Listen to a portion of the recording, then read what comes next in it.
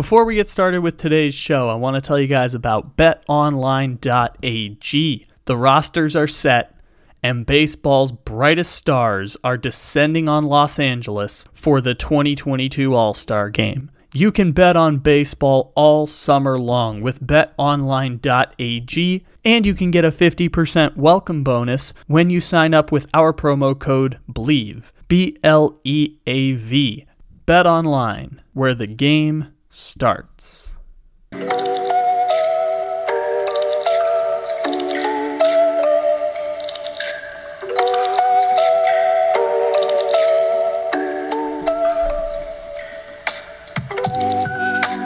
Good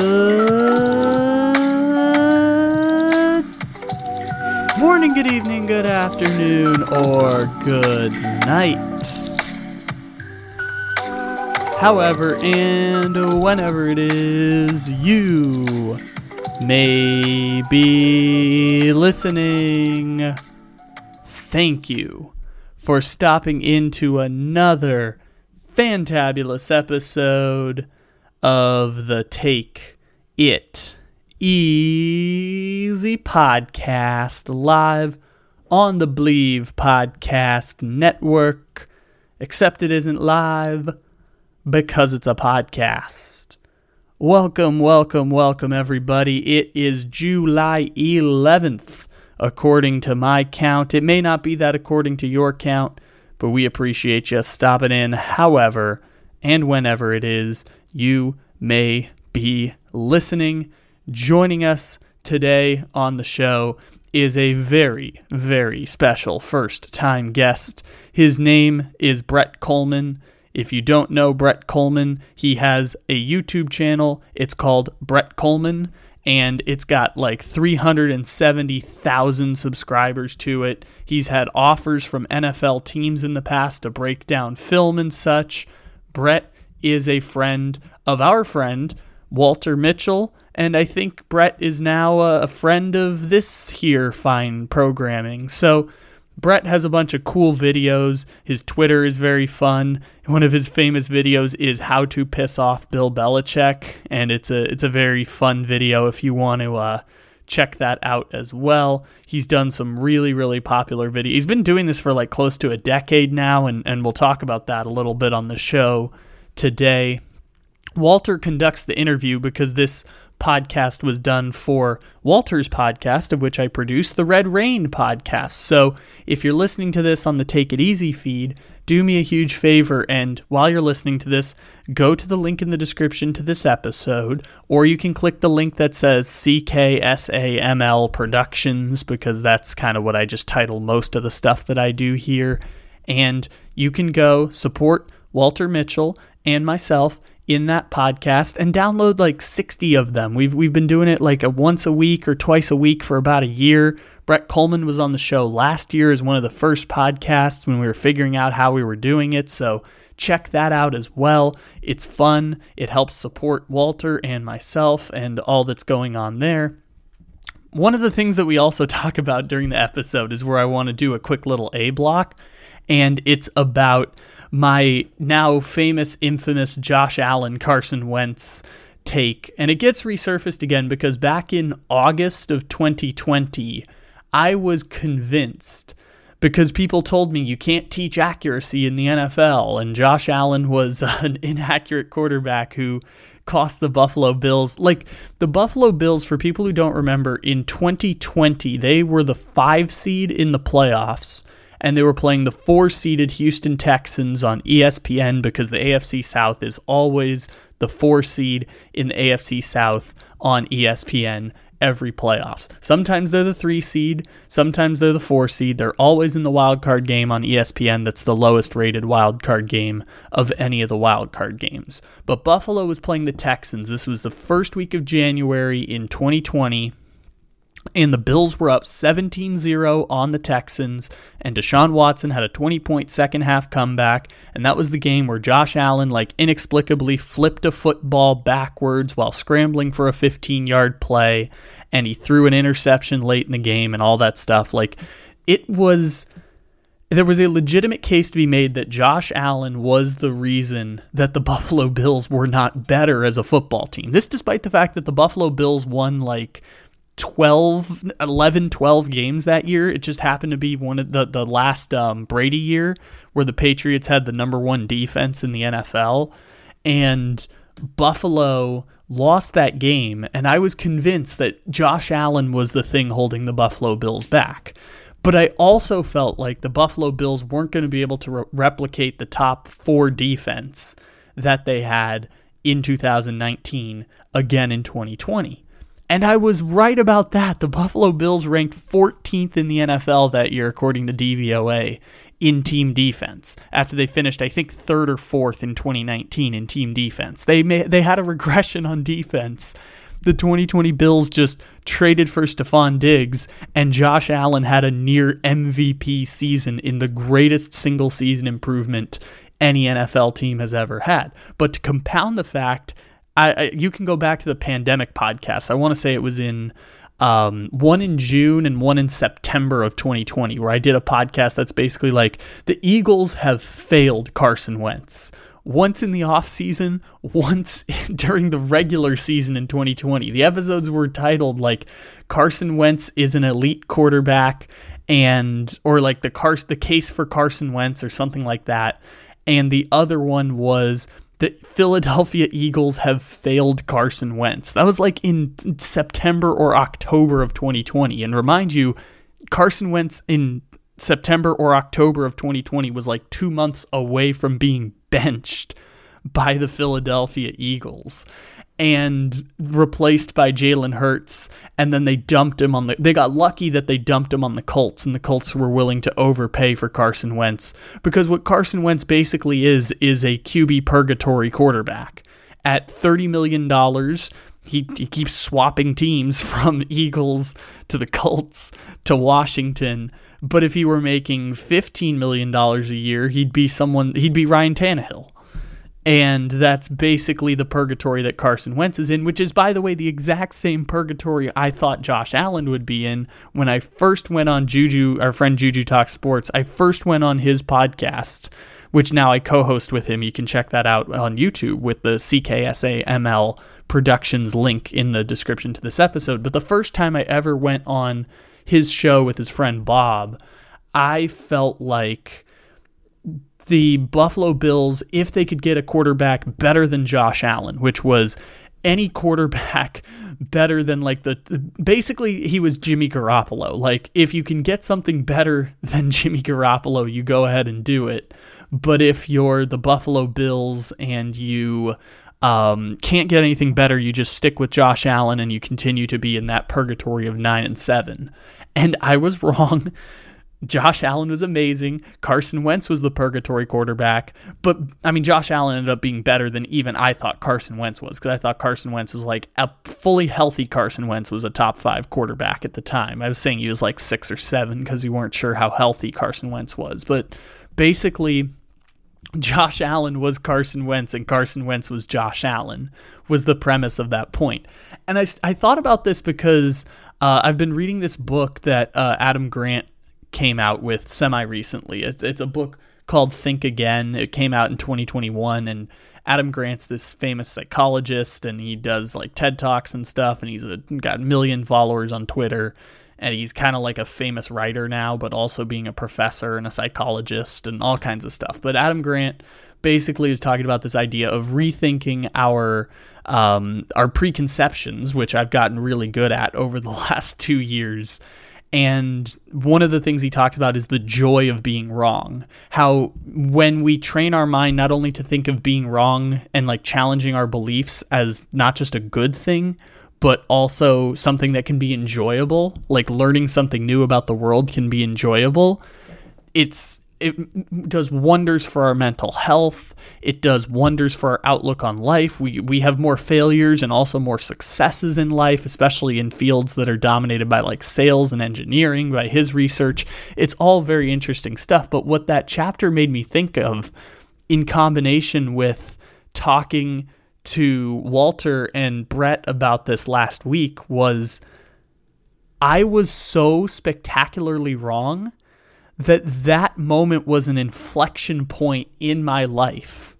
Like, I can point to being wrong about Josh Allen and Carson Wentz. This was finishing up the first year of doing the daily podcast thing. And again, we've done, what is it now? Let me look it up. 982 episodes on the Take It Easy podcast. So this was probably like maybe 300 episodes in. This was 6 months into the pandemic. Me at 19 years old, or I guess just turning 19 from 18, and being a completely different person now than I was 2 years ago. And 2 years ago, kind of being the same person I was when I was 17, 18. And that moment made me realize, oh, none of this matters. And I can laugh at the fact that I had Josh Allen. I was so convinced that Josh Allen was going to be like Carson Wentz, and Carson Wentz was going to be like Josh Allen. Because remember, Carson Wentz was the white Patrick Mahomes. In 2017, at 24 years old, Carson Wentz was on his way to winning MVP of the NFL. He was going to win Super Bowl MVP, but Nick Foles got it. He would have been the youngest quarterback ever to win league MVP and Super Bowl MVP. You know who did that 2 years later? Patrick bleepin' Mahomes did that 2 years later. Youngest quarterback ever to win Super Bowl MVP and league MVP. And Wentz was on his way to doing that before he tore his ACL in 2017. And so I was looking at that data, and obviously Wentz got hurt again in 2018, and Foles led them to the playoffs. And then 2019, Wentz played the whole season, but he got a concussion in the playoffs, and the Eagles lost to the Seahawks, and then they tore the whole thing to the ground the last 2 years. And they made the playoffs last year, but I thought at the start of the year they might be a tanking team. And it was really interesting because they were like 8-1 against teams with a sub 500 record, and that was the thing that got them in the playoffs. And they lost 30-0 to Tampa. But like, the Eagles fell apart from that point, and I was so spectacularly wrong because I just had the tall white quarterbacks mixed up. I had Carson Wentz being Josh Allen, and I had Josh Allen being Carson Wentz. And that silliness of staking 6 months of conversation on those 2 points, carrying content through a pandemic from the end of the playoffs in 2020, or 2019 season. So like from January of 2020 till October of 2020.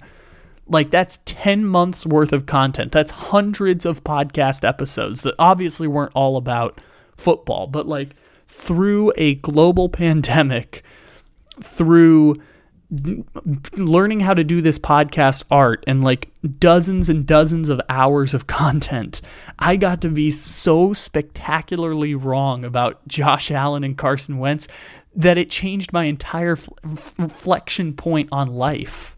And that's really freaking awesome to think about. Like, for some people, it's like, whoa, how could that be so silly? I'm like, that fit. And this is, I think, what Adam Grant was talking about in this book. And I'm interested in like psychology and social science, as you hear us talk about all the time on this podcast, is like, oh my God, I was so effing spectacularly wrong. Let's reevaluate what happened. And by the way, I'm realizing now this happened last year, sort of with the Cincinnati Bengals, where I was like, the Colts could have done the same thing, and if Lamar Jackson had stayed healthy, the Bengals might not have even made the playoffs last year. And I was so dead set convinced that the Tennessee Titans would lose as soon as they got to the playoffs because they were the Tennessee Titans. And my convictions were correct because my analysis is strong. I'm smarter than like 99.6% of people on this, or let's just say America. 99.6% of people in America. I am smarter than them when it comes to sports. Like, I know my shit, and now, in part thanks to being wrong about Josh Allen and Carson Wentz, I have the perspective to recognize there's so much I don't know, and that's super exciting. Like, it could be daunting and depressing for some people that no matter how much we know, we don't actually know stuff about the world. For me, I look at it and I'm like, I've dedicated years and years of my life, every single day, to the analysis and detailed observation of sports. I was the kid in the barber shop at 9 years old who was like reading off stats about the Minnesota Timberwolves with like Kevin Love. And it was like, I was watched a shit ton of SportsCenter, and people knew me as the sports guy. And for someone who had really insecure and naive childhood, it was a great point of identity and social isolation and all kinds of stuff. Like, it was a great identity point. And I've spent years and years dedicating free time into turning sports into a job. I call it following my dreams. I'm smarter than most people when it comes to sports analysis, and there's so much shit that I don't know. That's so freaking exciting.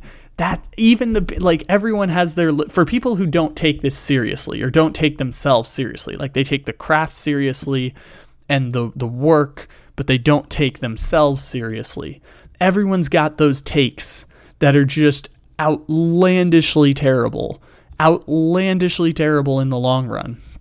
Every sports talk analyst has that one. It's what freezing cold takes is for. But when people won't admit it, freezing cold takes is great for that. It's so interesting where I can laugh at that now.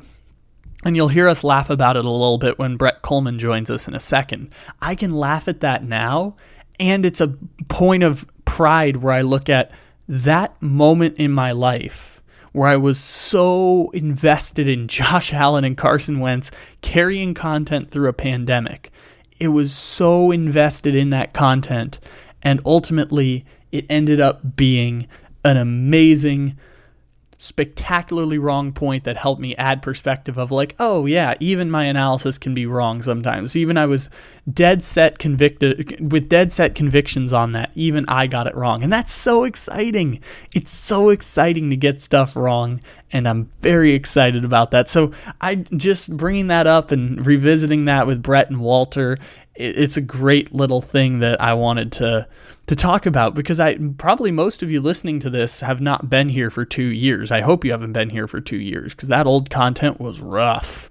But you probably didn't know about the old Josh Allen, Carson Wentz mistakes that were made in the past. I find it to be very fun to revisit that and talk about old podcast memories, because even though it's a totally different podcast now, and I'm a totally different narrator and orator, and I have totally different perspective on life, I laugh at the person I was 2 to 3 years ago. And by the way, that's a good symbol of change and growth in this podcast medium. I laugh at the person I was all that time ago.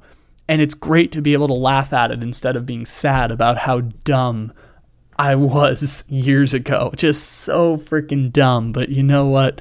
That's okay. Not just with Josh Allen, Carson Wentz, by the way. Just dumb kid in general. I'm still technically a kid. There's so much more to learn, and there'll always be more to learn my entire life. But it's just so freaking dumb as an 18, 19-year-old.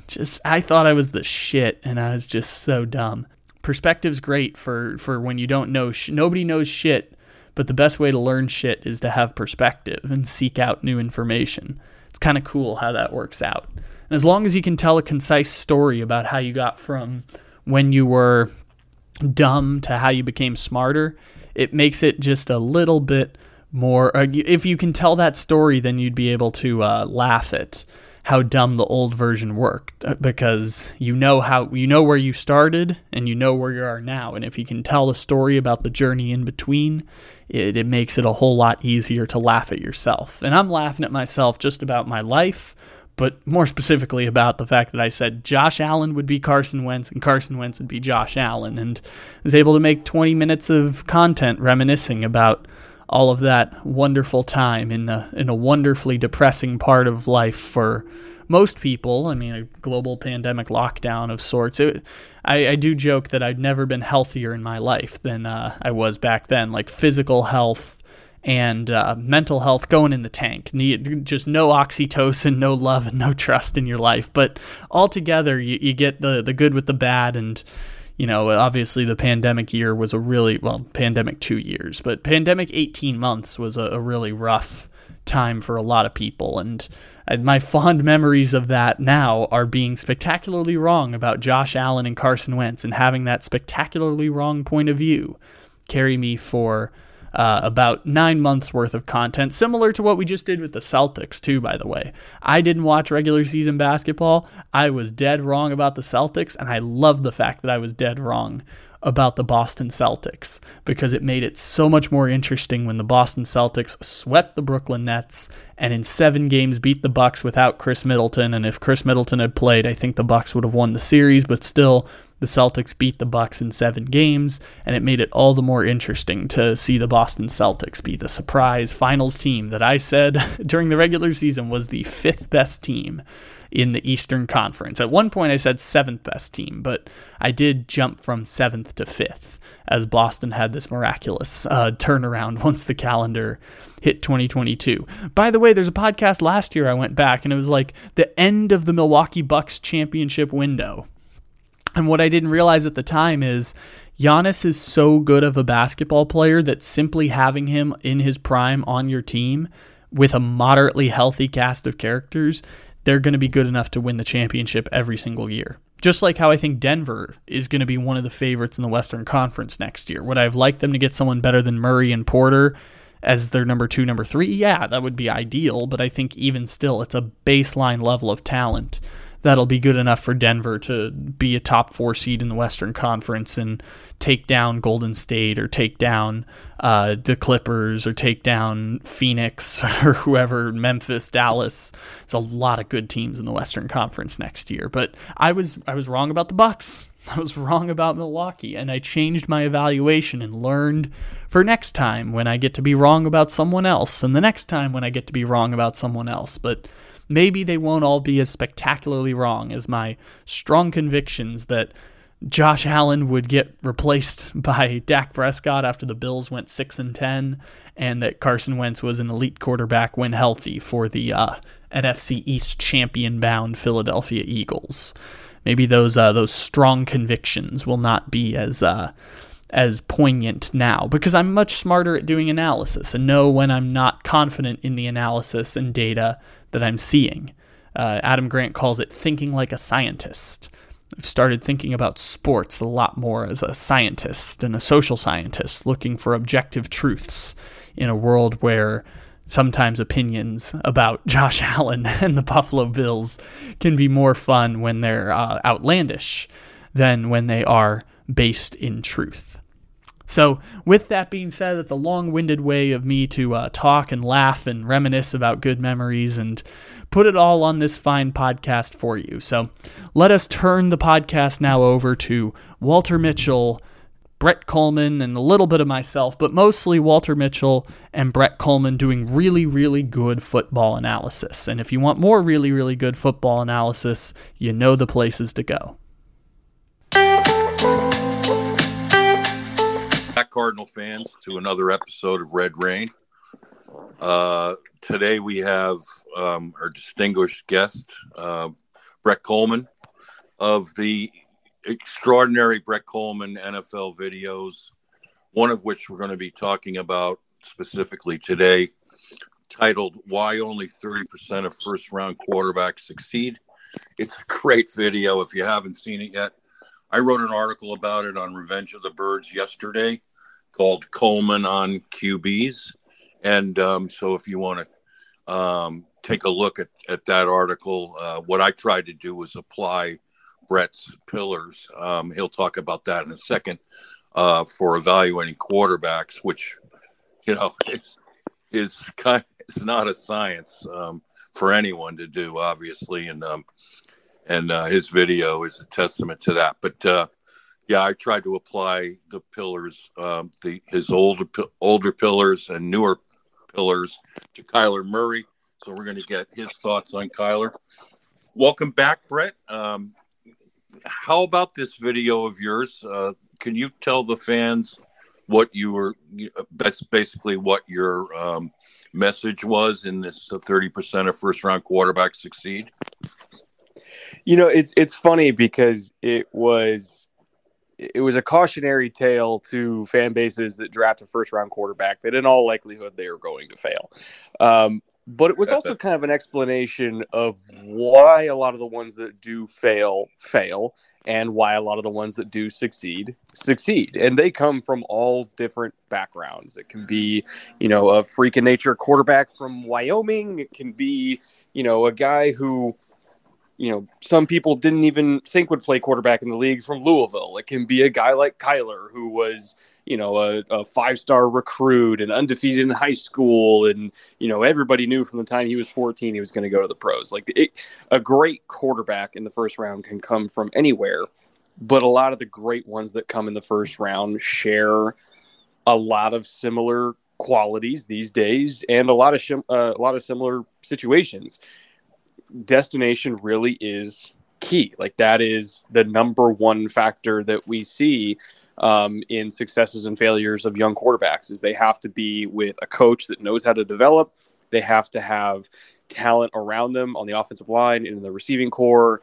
Like those first 4 to 5 years of a quarterback's life in the NFL, they need to almost have their hand held or at least have as much support as possible, because it might not be until they're a grizzled old veteran where, you know, they can take Kendrick Bourne as your wide receiver one and still make it work. Like it takes a long time for a quarterback to get to that point.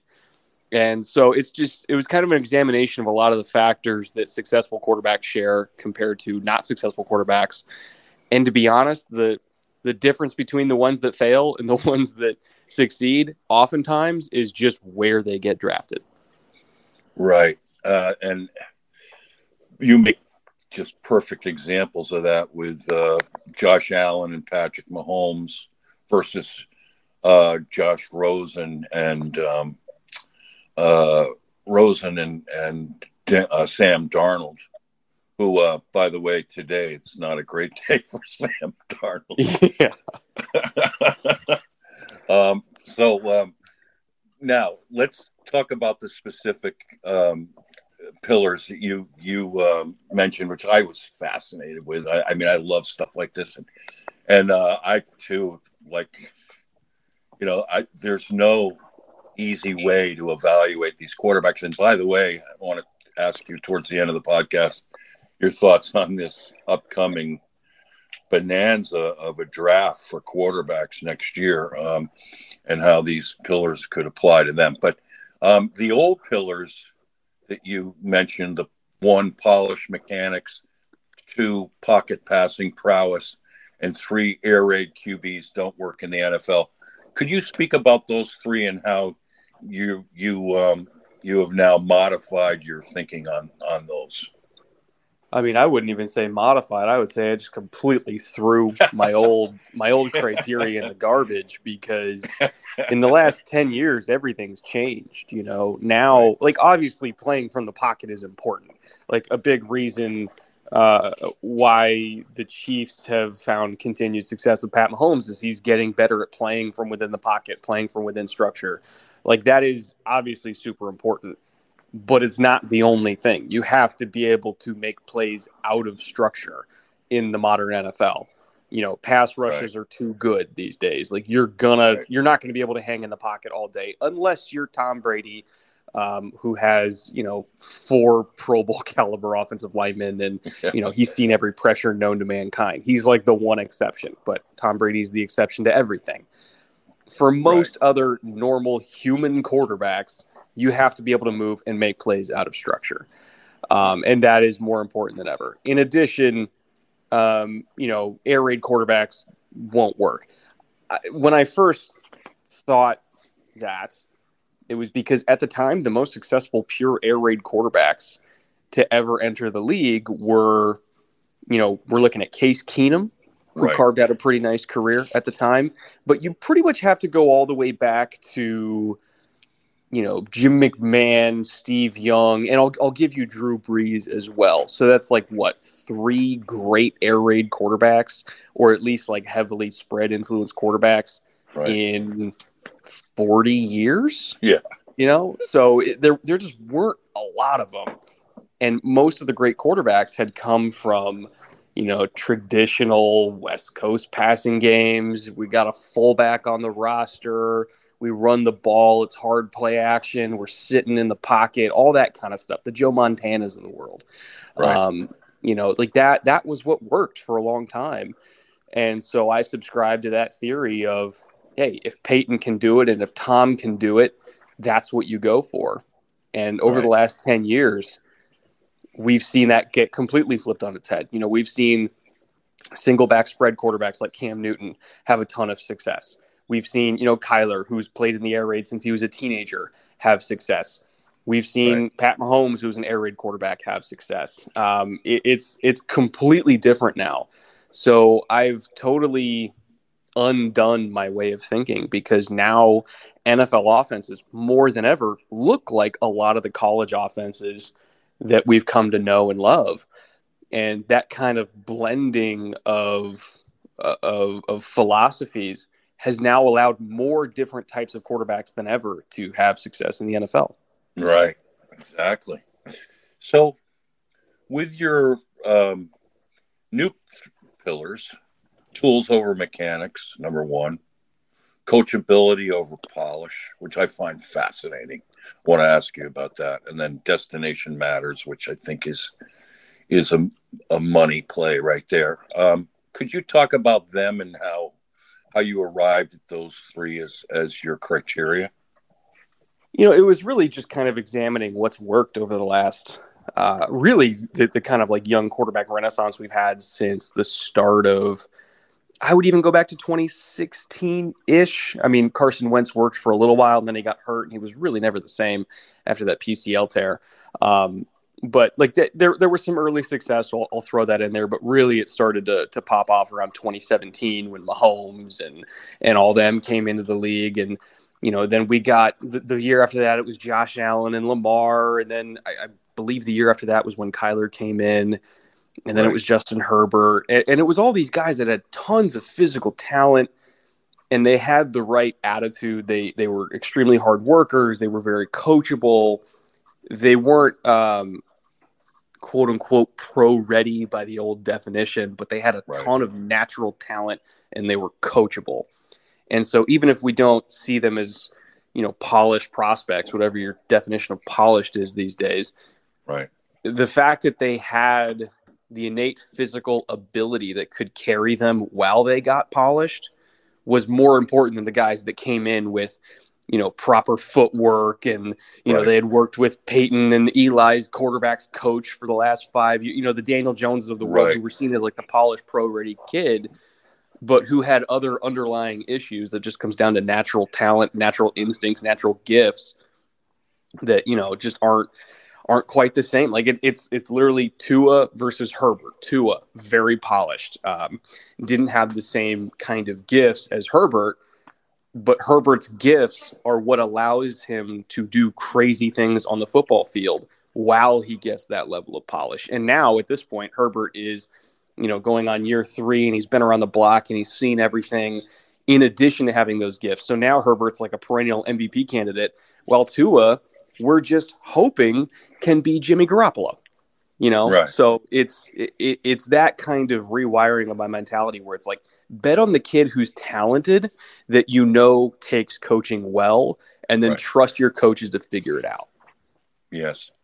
I'm curious too to ask you, how much do you think like mental toughness and character come into play? I mean, I was so impressed with Cincinnati this year and Joe Burrow. I mean, here he was coming off an ACL tear, and I mean, he was just nails. That kind of toughness and the kind of spirit and spunk he brings to the huddle and the team, and there have been so many really talented quarterbacks, but some of the great arms of our generations have not fared well in the NFL. So could you speak to character and mental toughness? I mean, you have to be a dog, and Burrow's the perfect example. And I saw an interview with Brady recently, a clip of it, and he, in so many words, said, you have to believe that you're the baddest dude on the planet, or nobody else in the huddle is going to believe that you're the baddest dude on the planet. Right. Like, you have to bring that to the huddle every single time. And Brady, didn't even start on his freshman high school team that went winless, and he was 7th on the Michigan depth chart. But, he got drafted in the 6th round, but he walked up to the owner of the Patriots first week of camp and said, I'm going to be your starting quarterback. Like, you have to believe in yourself, because nobody else is going to believe in you for you. So believe in yourself, have that killer instinct, be aggressive, be competitive. And then if you can back it up, you'll have that locker room forever, just like Brady did. Right. What are your assessments of Kyler Murray after 3 years? I think he's good. I still think that there's weaknesses or holes in his game, not necessarily, things that will hold him back from greatness, but it's a very similar story to Russell Wilson, where Russell Wilson is a Hall of Fame quarterback and one of the best of his generation, but it doesn't mean that he didn't have holes in his game. Right. And just like Russell, Kyler doesn't really use the middle of the field that much. I do think that he falls susceptible to the same types of pressures that get Russell Wilson, where, if you have edge rushers that take a wider path and force him to step up, you can kind of run him into defensive tackles. You can kind of run him into like a late ad rusher on like a fire zone look, because they know exactly where he's going to go every single time. Right. And he's going to stop at a certain point because he doesn't like to be in a super confined pocket. So he's relatively predictable in terms of how you want to rush him. Right. And I think teams are starting to catch up to that because they have so much experience doing it against Russ. And so I think if there was one thing that, they need to address, it's getting better at being an anticipatory thrower over the middle, like Drew Brees was. Like Drew Brees couldn't see what he was throwing at over the middle, but he still was able to, anticipate where his guys were going to be based on pre-snap reads and be accurate and still get the ball there. Like that's what they need to work on with him. Right. Is still being a threat to work the middle, even if you can't see what you're throwing at. Right. And I also kind of want to see them, get Kyler out in space a lot more. The average bootleg percentage in the league last year was like 6.1%. Cardinals ran it at like 4%. So they're 2/3 of league average. They don't use motion a whole lot. I just kind of dug up this stat this morning that kind of looking at NFC West offenses, a lot of them are very static. The Seahawks were like 27% motion. Cardinals were 30%. Rams were 31%. The Niners, to help out their quarterbacks, are like 65% of their targets go to receivers off motion. Wow. So I would, and obviously nobody's going to be as high as the Niners because Kyle Shanahan has a hard on for motion, but I would still at least up that percentage as much as you can to get guys more free releases, get them better matchups, create these windows, use more bootlegs, get Kyler in space, all that kind of stuff. And just don't be so static, because when you're static and most of your throws are going outside the numbers, you become insanely predictable, and then it just becomes harder to execute on a down-by-down basis. Yeah, that's really well said. Your thoughts on Cliff Kingsbury 3 years in? Again, I think he's good. I do think that there's still a lot of room for improvement. The whole falling apart in the second half of the season is absolutely a trend, but I do think it's happened for a different reason every single year, so it's tough to nail down exactly what can be fixed with it, because there's always something that goes wrong. Kyler gets hurt, or the receivers get hurt, or somebody gets suspended, or JJ Watt hurts his bicep or his pec or whatever it was. Like something always goes wrong, and it's a different thing every year, but the team always collapses, and it's frustrating for Cardinals fans, obviously, because how do you trust being 8-2 to start the season if you know in the back of your head that there's a very real possibility that you're ending the year like 2-6 or something like that? So I'm curious to see what happens this year, because it feels like a put up or shut up year. But at the same time, are you going to hire anybody better? I don't know about that. Yeah, I mean, the Cardinals, they don't have guys lined up at the door every time their job comes open. The fact they've had more guys turn them down for even interviews. I mean, Eric Bieniemy wouldn't interview here. Mike Munchak, they designated him a finalist a few years back, and he wouldn't even come for a second interview. It's a curious situation in Arizona, and they got Bruce Arians because he was the last man standing.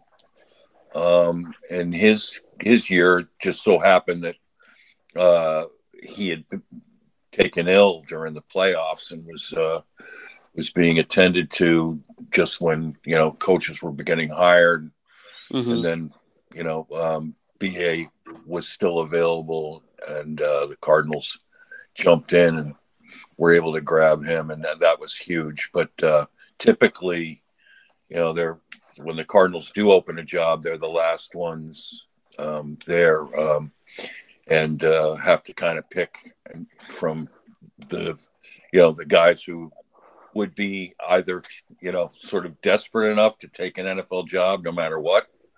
And I hate to put it that way, but sometimes it feels that way. I want to ask you about this curious aspect of the Cliff Kingsbury hire. Do you know much about Ernie Accorsi, the QB guru GM of the Ravens back in the day, the Browns? I think he was a GM, because Michael Bidwell cited a conversation he had with Ernie Accorsi as to one of the major reasons why he hired Cliff Kingsbury, which I found fascinating. Does anything about that stick out to you? I'm trying to remember what connection they would even have. I'm curious how, because I don't know if Ernie ever ran in those spread air raid, Oklahoma, or basically southern half of the Big 12 circles. Right. I'm curious how they have a connection. I really am. Right. It might go back to even as far back as the NFC East days when the Cardinals and Giants were rivals, and in the same division. I don't know. It came out of left field. I mean, suddenly we're announcing Cliff Kingsbury as a new head coach, and Bidwell's saying, "Well, if you don't believe me, I talked with Ernie Accorsi, and he was instrumental in making this happen." I looked up Ernie Accorsi's background, and I think this is just kind of what his job has become since he was fired as GM of the Giants. It talks about how he was a consultant for the Panthers in their general manager search, and the Chicago Bears in 2014. He helped the Lions in their search for Bob Quinn. It seems to be one of the things that Accorsi does now in his, post working in football career, is that he's done this with a bunch of different teams. Yeah. As a GM, he did acquire a bit of a reputation as being one of the more astute quarterback evaluators. So that was his moniker, was QB guru, or QB guy, excuse me, which I found fascinating because, Cliff Kingsbury came out of left field too. I mean, what a risk the Cardinals took, and I have to commend them now. I think that the fact that the Cardinals not only, signed Cliff Kingsbury, but then paired him with the quarterback of his choice, I thought was the best thing they could have done. And, Kingsbury's made progress, and with Kyler, and, Brett, what do you think happened against the Rams in that playoff game with Kyler and the offense? I mean, other than Aaron Donald. I mean, that's the main thing, isn't it? The Rams they didn't really do anything special, right. And nor did the Cardinals. There wasn't anything funky in terms of pressures or anything, nothing they hadn't shown on film earlier that year. Right. The Rams just out-talented them. And I think that, I don't want to put a label on Kyler that he folds under pressure, but in that game, at least, he never looked right. Right. It was almost, I think, and again, I don't want to say ill-prepared, but he didn't look like he showed up to that game correct. Right. And I don't know why, but it was never they never got into a rhythm once. Right. Even layup throws just were not being executed on a team level. Right. They couldn't even do gimme early down plays where it's okay, let's just get 4 yards. Couldn't even do that. Right. So I think it's not just a Kyler thing. Like Cliff didn't call a good game. Right. The offensive line was awful. Right. It's just D-Hop was, dealing with injuries all year, and we kind of saw what happened to the offense in total after he started, getting banged up. And right. It's just it was one of those games where it took about 10 minutes into it, and you realize, oh, this ain't gonna be it. No. And what was your feeling about Matthew Stafford? Like in general, or just that game? Yeah. I mean, in general, I mean, in the playoffs, I thought he had his ups and downs, but boy, was he clutch at the end of games. And, that's quite a story, isn't it? With Stafford coming in there and in 1 year, getting a ring. What do you think of him? I mean, he's kind of the poster child for the new pillars. Situations, everything. He early on in his career, he did have some help because he had Megatron, and I think he had Nate Burleson still there. He had some really good receivers, and Jabba. I think Brandon Pettigrew was still there. Yeah. Like, he had some weapons early in his career to kind of help get him situated, but towards the end there in Detroit, it was a Matt Stafford show, and he had to carry the load all by himself.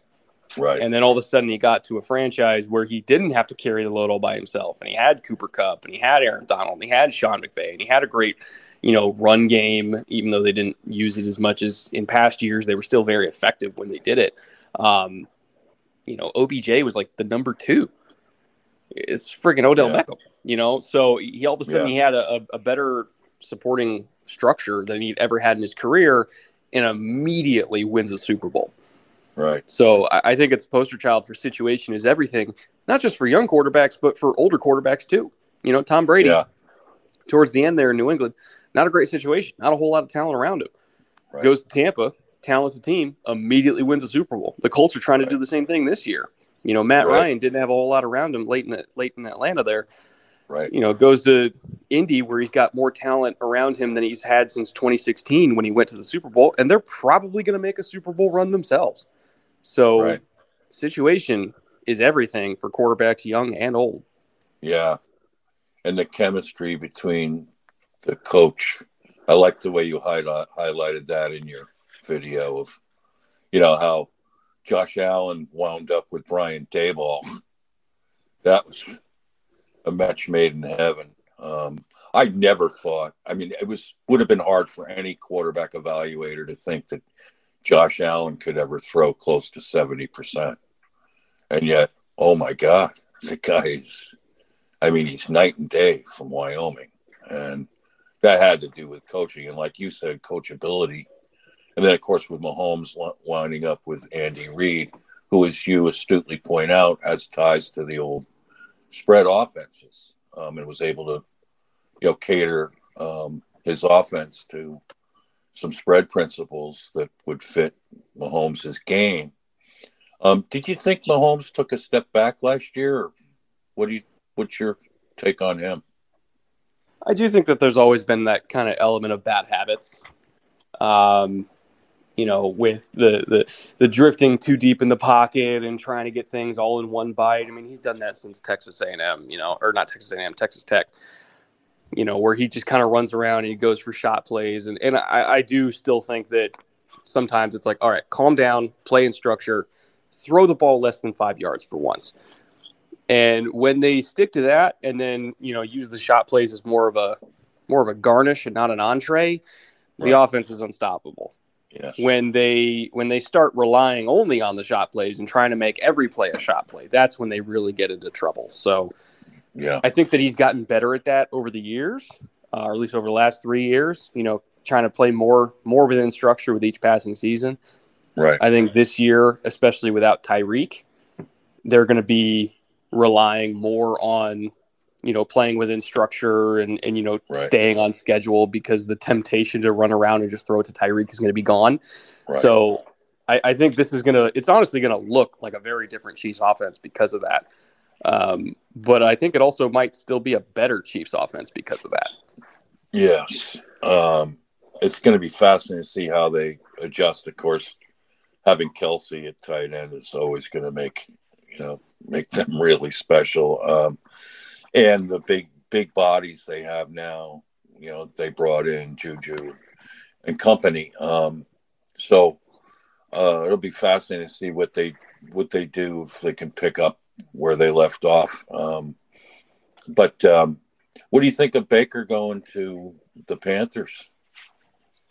I think it's good that he got out of Cleveland, to be honest. It just wasn't working, was never going to work. The organization just, at least certain people in the organization didn't believe in him. There's still people in that building that do believe in him, but when the owner makes a decision, the owner makes a decision, and there's nothing the GM or the coach can do, once the owner decides, hey, we're going to do this, even when they tell him not to.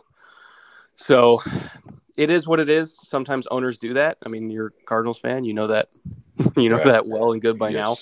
But good for Baker to get out of that situation and go somewhere that will give him a chance to play again. Right. Because he, in my opinion, kind of got shafted. Like, he played hurt. He made he got hurt even more by continuing to play. And he put his body on the line for that team, and they sold him out in order to get a quarterback on the roster that's probably not even going to play this year, and for good reason. So he's right to be pissed. He's right to want to be out. And I'm happy that he did get out. What kind of a chance do you give him in Carolina?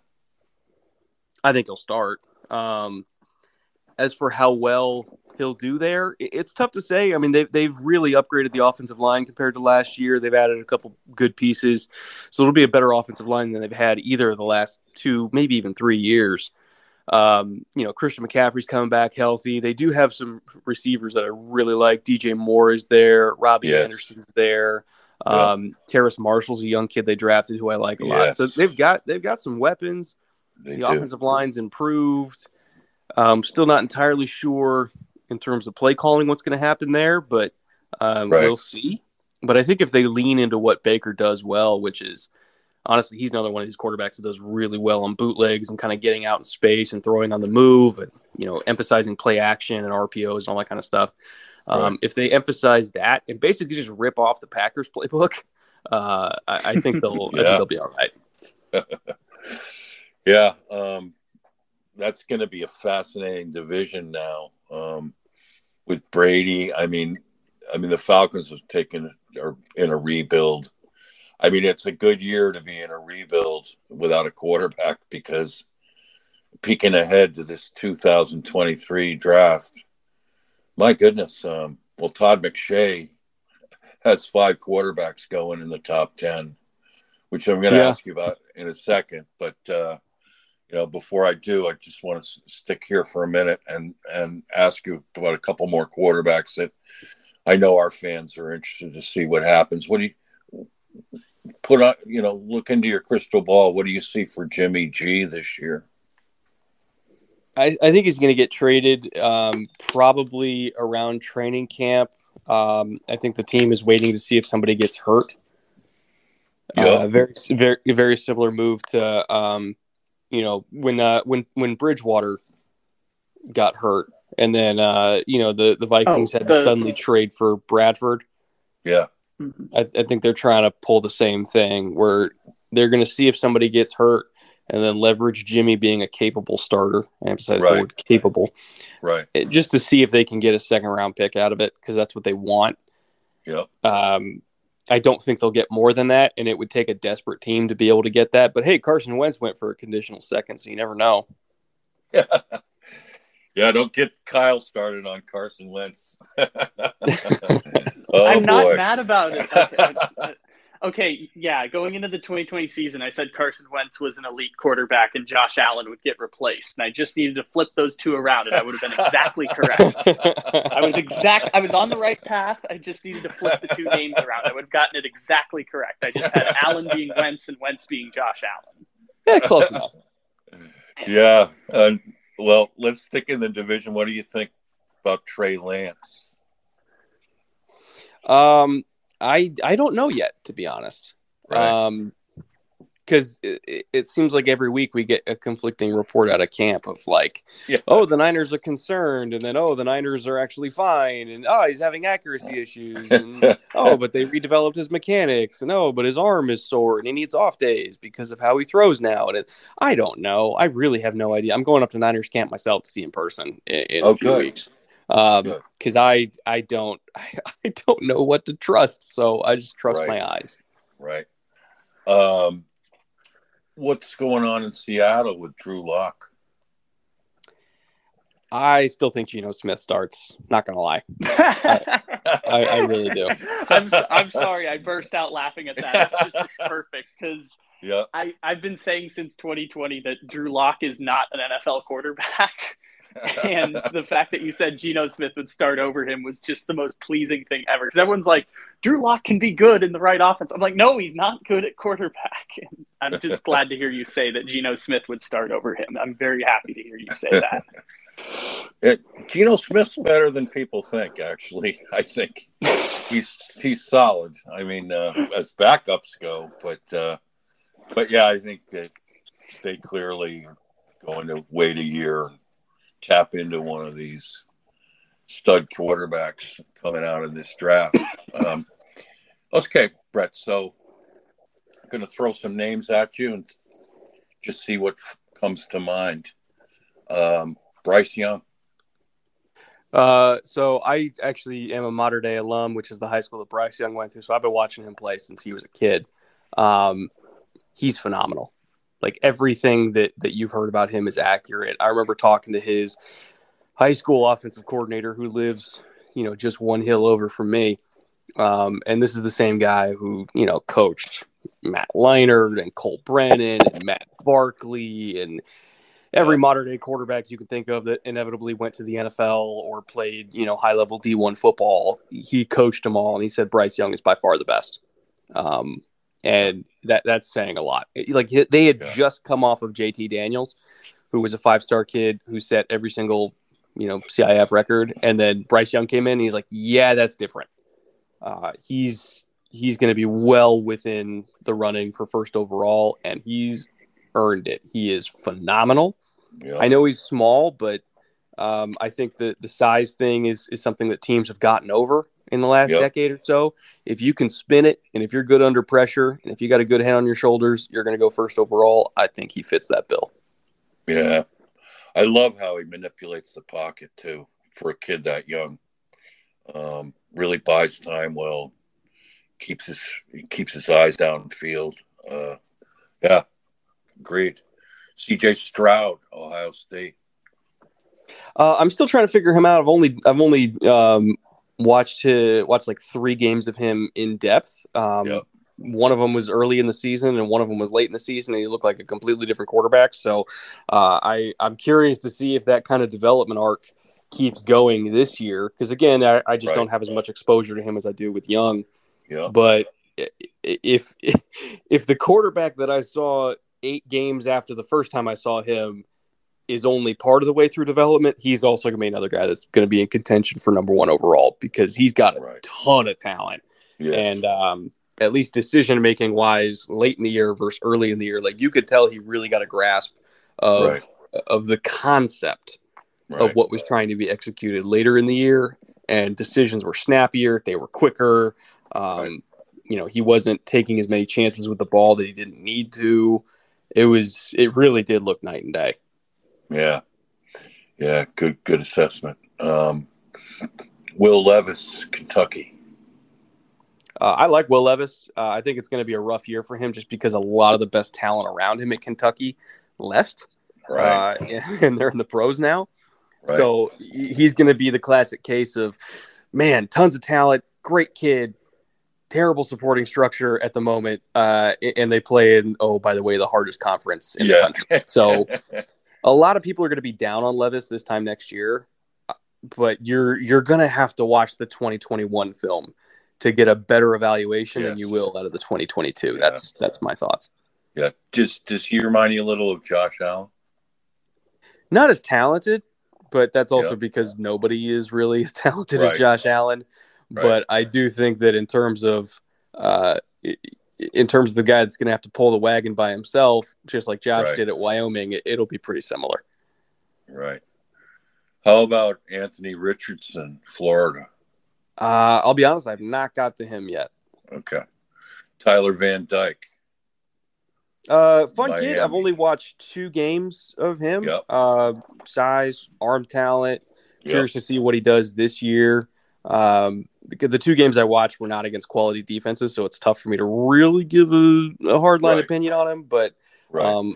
looking at the Miami schedule, which I'm just pulling up right now,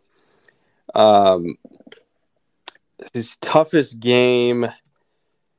Ooh, he got a game against Texas A&M. They got a lot of talent up front. Right. The Clemson game's probably going to be big for him too.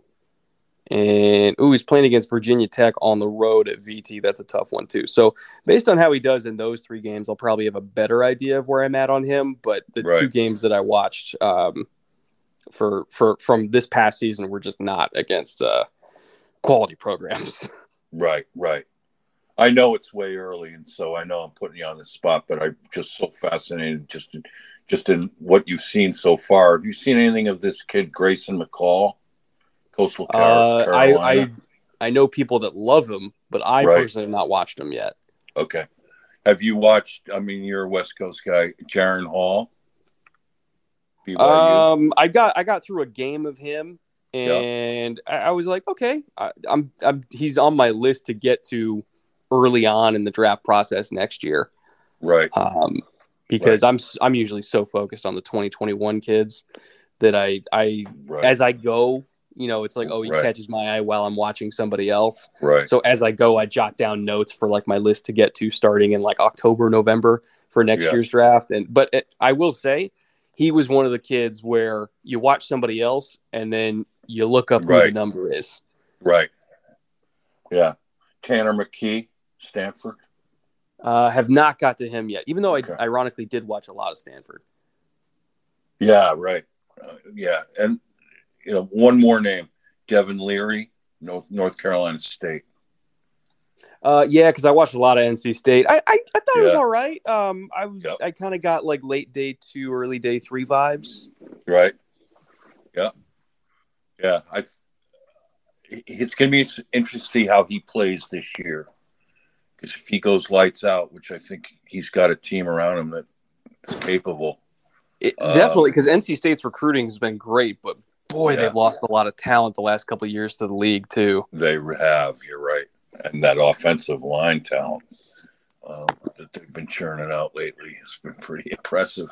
So another thing that I think our fans would really want your take on is what you think of USC and UCLA going to the Big 12, Big 10 rather.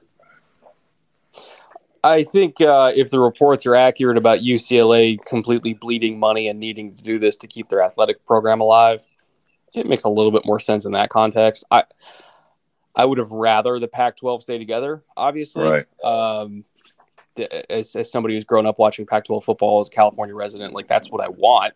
Right. But if UCLA felt that this was the only way financially that they could keep athletics going, first of all, I'd wonder how their money's being managed to have that be a thing in the first place. But like UCLA, again, I'm a Southern California kid. Like UCLA has always been academics first, and the only sport they really care about being dominant, or at least for a long time, the only sport they really cared about being dominant in was basketball. They were a basketball school. Chip Kelly, I think, has helped to flip that a little bit, where UCLA football is kind of coming back, but. Right. If the people running the school felt like it was either go to the Big Ten or sacrifice athletics, because they're not going to divert any money away from education, nor should they. I mean, they're a school after all. But Right. If they felt like the only way to save the athletic program was to go to the Big Ten, like obviously USC is going to go with them too. Right. So it makes sense from that standpoint, but I also don't like it, because now, you're leaving Arizona and Arizona State and Stanford and Cal all twisting in the weeds. Like Oregon can jump Right. ship anywhere because they're Oregon, and maybe Right. Washington. But, like the the Utahs and the Bay Area teams and the Arizona teams, like they're all just kind of in limbo now. Right. And it sucks for them because Yep. the presence of USC in that conference is a big money generator for the conference as a whole. That's right. Yeah. Before we go forward, because I think we all know what we're talking about, but this wasn't a story that got a lot of national coverage. So just for the listening audience, on Wednesday, the LA Times reported that UCLA's athletic program was $100 million in debt. And there was talks about if they didn't make the Big Ten move, they were going to cut roughly half of their athletic programs sometime in the next 3 to 4 years. Part of the explanation they talk about is that UCLA signed an 8-year deal with Under Armour, and then Under Armour went to near bankruptcy like 2 years in, and so they basically just defaulted on that apparel contract. Wow. Yeah. And so part of that played into how UCLA ended up $100 million in debt. So there's context for people who may not have known exactly what UCLA needing a lifeline from the Big Ten was all about. Yeah. I didn't know about the Under Armour part, but that makes sense. Yeah. That was something that happened. I think it was like it was around the time Under Armour signed Steph Curry, and there was they signed big deals with like a bunch of programs because they're like, with the sell of the Curry shoes and the athletes that they were signing, they would get a massive revenue increase, and it just never happened. So they basically just started defaulting on a bunch of the contracts that they had signed with people. And I think UCLA got a deal with Adidas after that, but like there was a couple of years where they were like in limbo on who was going to represent UCLA on their apparel contracts. Yeah.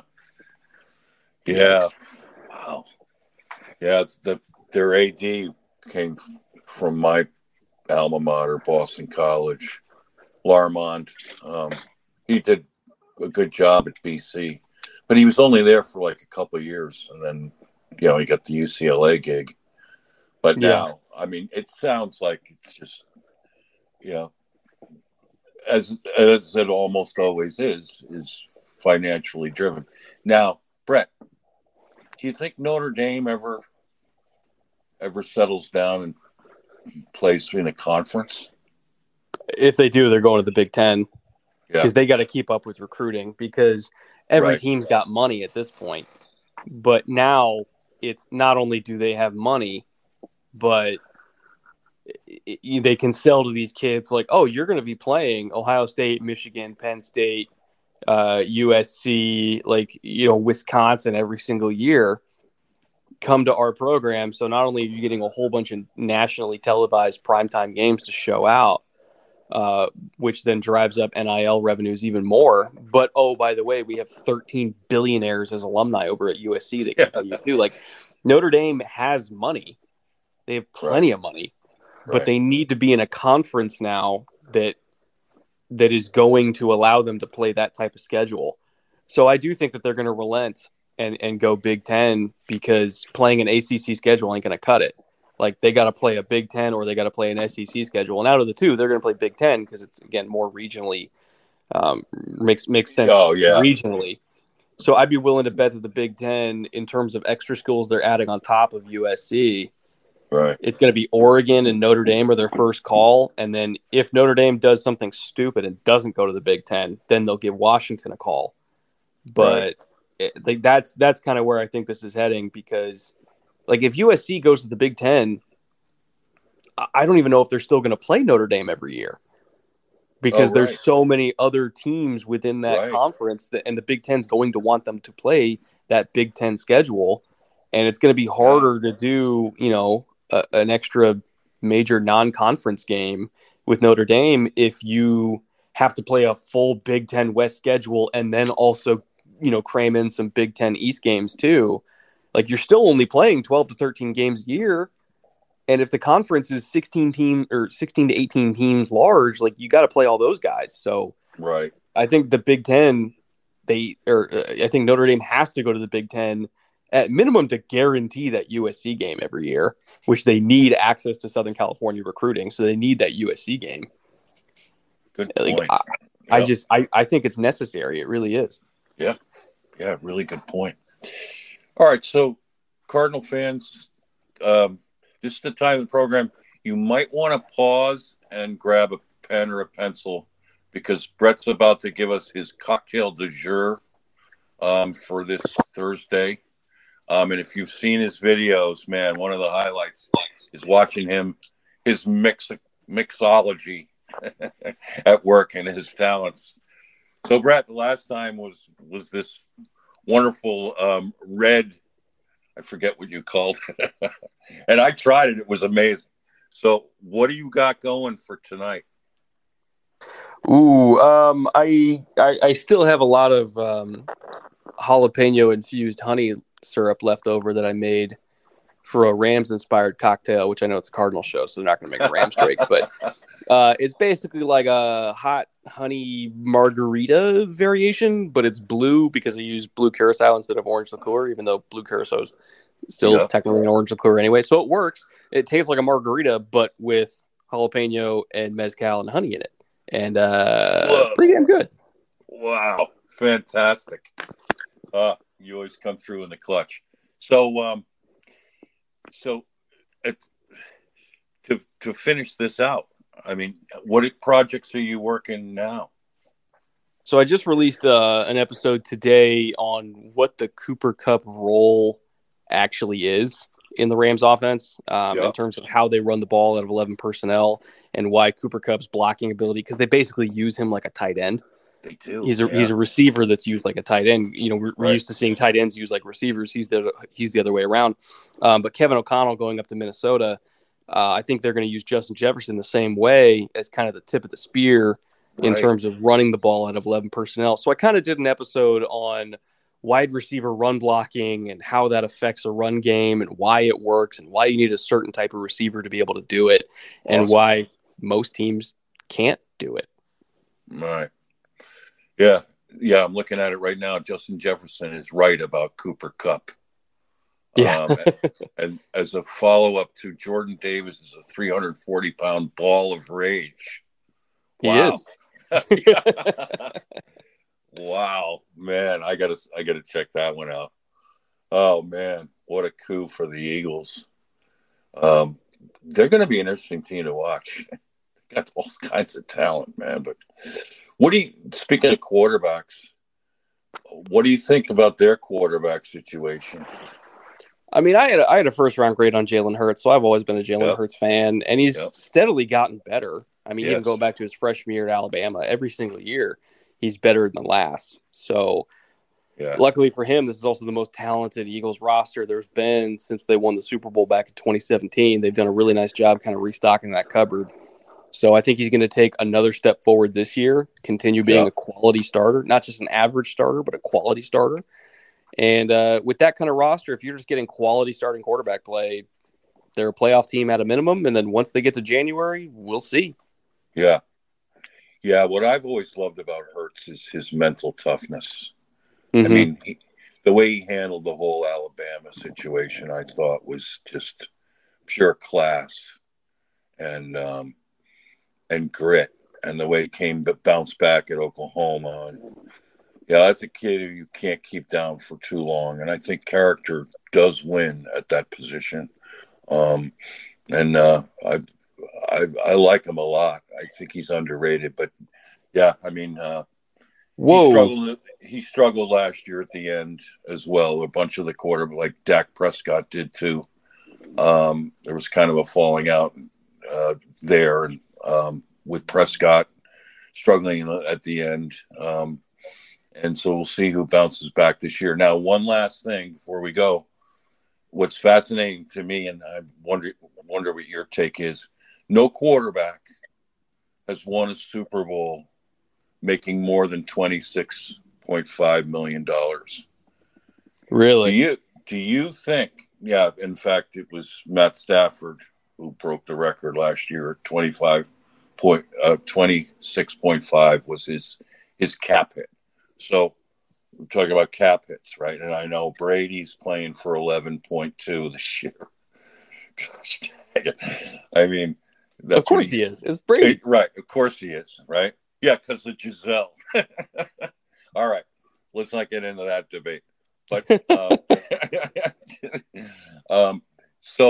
but wow. I mean, when you think about it, do you think we'll ever see one of these $45 to $50 million guys win Super Bowls? I mean, is it feasible to pay a quarterback like a quarter of your salary cap and still have enough to put the pieces around them to win championships? What's your take on that?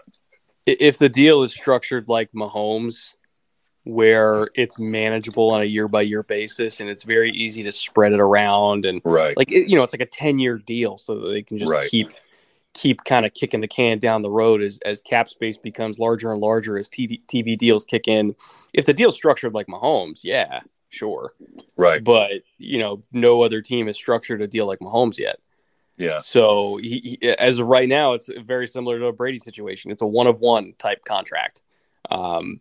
And I Yes. unfortunately, when it comes to generational quarterbacks, you might need a one-of-one type contract to go with a one-of-one type quarterback just to make this thing work. Yeah. Like we'll see. Like maybe Buffalo just keeps drafting well, so that by the time Josh's cap hits come in, it doesn't matter. But he would be the first. All right. Last question. What underdog team do you see breaking through this year? I mean, the Bengals did last year. What is there a team you think, oh my goodness, they could be sneaky good and sneak up on people? Is it weird to say the Patriots are sneaky good? Yeah. Like, because right. I really do think so. I mean, people don't realize this, but with a rookie quarterback and a receiving core that was averaged at best, they were top 7 in points per game. Like they scored just barely. It was like 1 point per game less than the Bills, Yeah. So they were a very effective offense, and their talent's better this year. So they're a lot faster. Like defense, I'm really intrigued to see how some of their personnel changes, because they've made efforts to get faster there too. So I'm really curious to see how that works out. But I feel like people are weirdly, for the first time in 25 years, sleeping on the Patriots. Yes. And I think that they're a better squad than people give them credit for. I agree. And I've been saying that myself. So let's finish it with Mac Jones. How did you rate him, and what do you think? I thought he was a better prospect than Tua coming out. And so far, he's played better than Tua in the NFL. So at least that part's holding true. I think that he's a quality quarterback, really nifty in the pocket, good arm talent, not great arm talent, but good arm talent. I think he's exactly what New England needed to kind of get them out of the post-Brady potential rut that they were about to find themselves in. Right. He's a good kid, or good player, I should say. And I think that he can, maybe be like a Derek Carr type, where he's always in that like top 10 to 12 quarterback type discussion, and you have a legitimate shot to win with him. Yeah. Yeah. I like his he too strikes me as a mentally tough kid. Can hang in there, make plays. What I love about him is how I think he's got very good timing on his release. And he's pretty dang accurate. I mean, I was amazed at how well he played at Alabama that last year. His throws were on schedule and on target left and right. And I saw a little bit of that last year. And of course, I live 5 minutes from Gillette Stadium. And, I saw things in him last year that impressed me as a rookie. And, man, he even made it to the Pro Bowl and did his little dance in the end zone. Yeah, as a rookie. Funny. Yeah. Yep. So, yeah. As an alternate, they were running out of QBs and they got him down there.